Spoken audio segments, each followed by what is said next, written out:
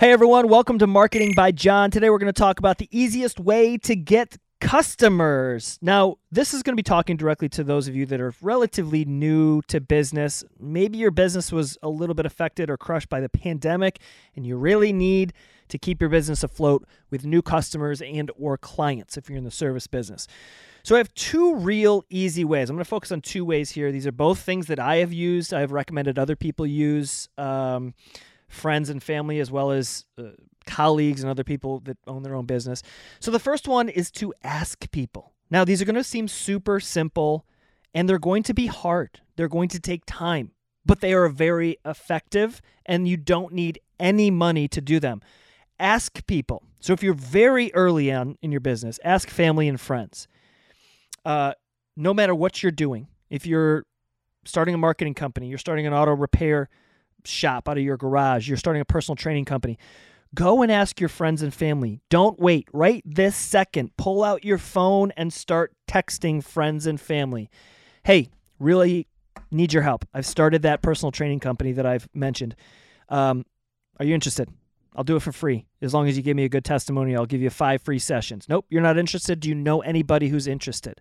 Is anybody trying to get in shape in this new year? Because I will train them for free for 5 sessions. And then if they want to continue, it's going to be, $20 a session. I'll get to that pricing in just a second. That's actually number 2. But ask friends and family first. You'll probably get a few people that say yes. When I started my first business, it was actually a personal training company, an online personal training company called the newfit.net. My first customers were friends and family.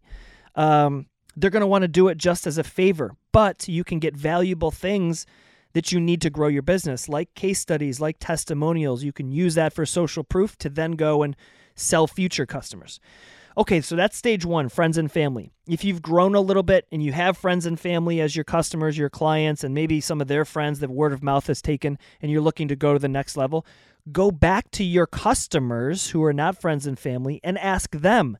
Offer them a referral commission. Hey, if you bring anybody in, I'll give you $5 off your next order or your next session or, whatever business you're in. But go and ask your customers. This is a great strategy for somebody who's new to business, but this is also a fantastic strategy for a business that has 50,000 customers. Continuously go back and ask them, do you know anybody? Bring them into the family of, brand X, Y, and Z.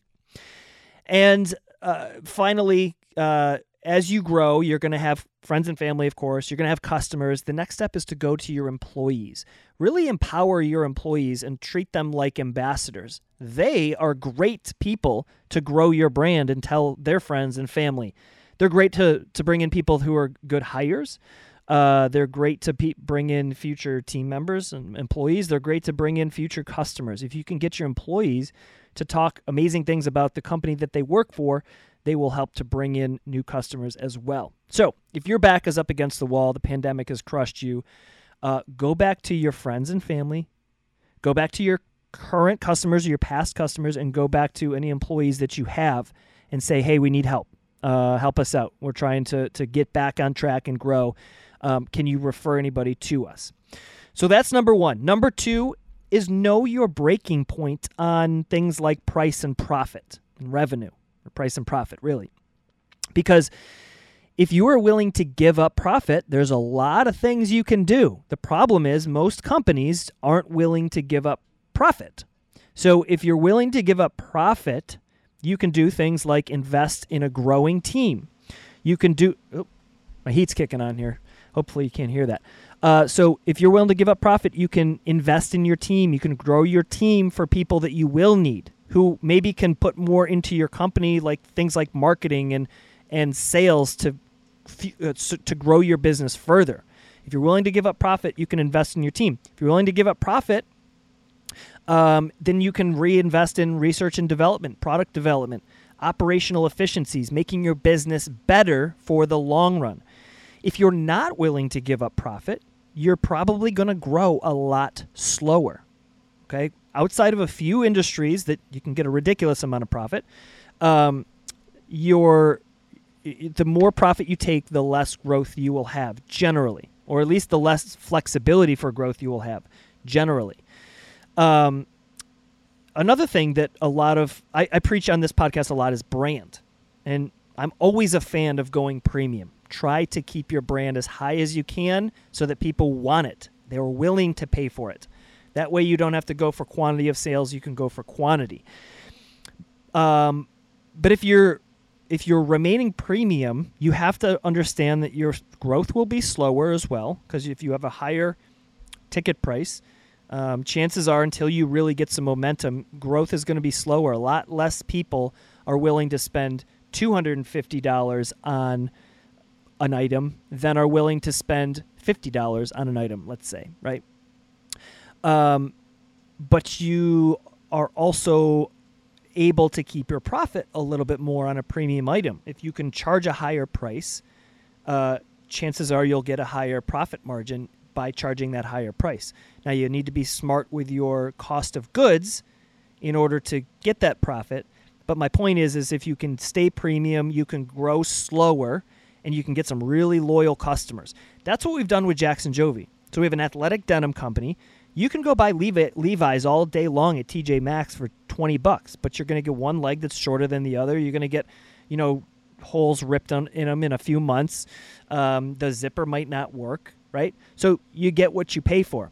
You buy our jeans, you're going to pay $100 or more to get them, but you get things like we're about to launch free repair on crotch blowouts for the life of the jeans until there's no jeans left, until we can't stitch anything back together. You're going to get American made. You're going to get high-quality denim. You're going to get a premium fit for an athletic body type. So you're going to get more from that. So we take a bigger profit. They also cost more to make, but we take a bigger profit, and we have much less customers than somebody who's selling a pair of jeans for $20, $30, $40, $50 is going to get. But that's a choice we made. It makes our lives a lot easier because we don't mind growing slow, and we're going to grow strong. So those are the two things that I would highly recommend. Number one, ask people when you're looking for customers. Just ask them. Go on LinkedIn, direct message people. Go on Instagram. Hey, want to be a customer? I'll give you $5 off. I don't know. It's slow, which is why nobody's willing to do it, and it seems a lot harder than going and running a Facebook ad or an Instagram ad, but it's one-to-one connection. This is literally, I just talked about this in the last podcast, this is literally how we're selling tickets for our event, No Bull 2020. Keynote is Gary Vaynerchuk. It's a great value, but we are going to LinkedIn and Instagram and people who love Gary Vaynerchuk, and we're literally just messaging them, hey, you want to come see Gary live? We'll give you a discount. One by one, we're doing that. And the second thing is know your breaking point. If you're willing to give up profit, you're probably going to be able to have more flexibility to grow faster. If you're not willing to give up profit, you're probably going to grow slower.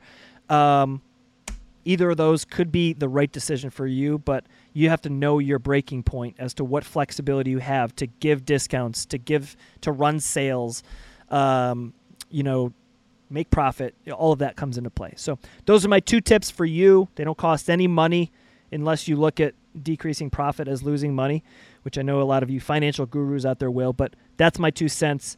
If you found this podcast helpful, don't forget, I'm brand new here. We need followers and fans of people who can find value out of this content that I'm putting out. So make sure you share this with your friends. Make sure you like this post so that the social media algorithms will take place. And don't forget to subscribe if you found this valuable, because you will miss all my future episodes if you don't subscribe. So if you're watching this on YouTube or you're listening to this podcast for the first time, hit that subscribe button, and I'll see you next time.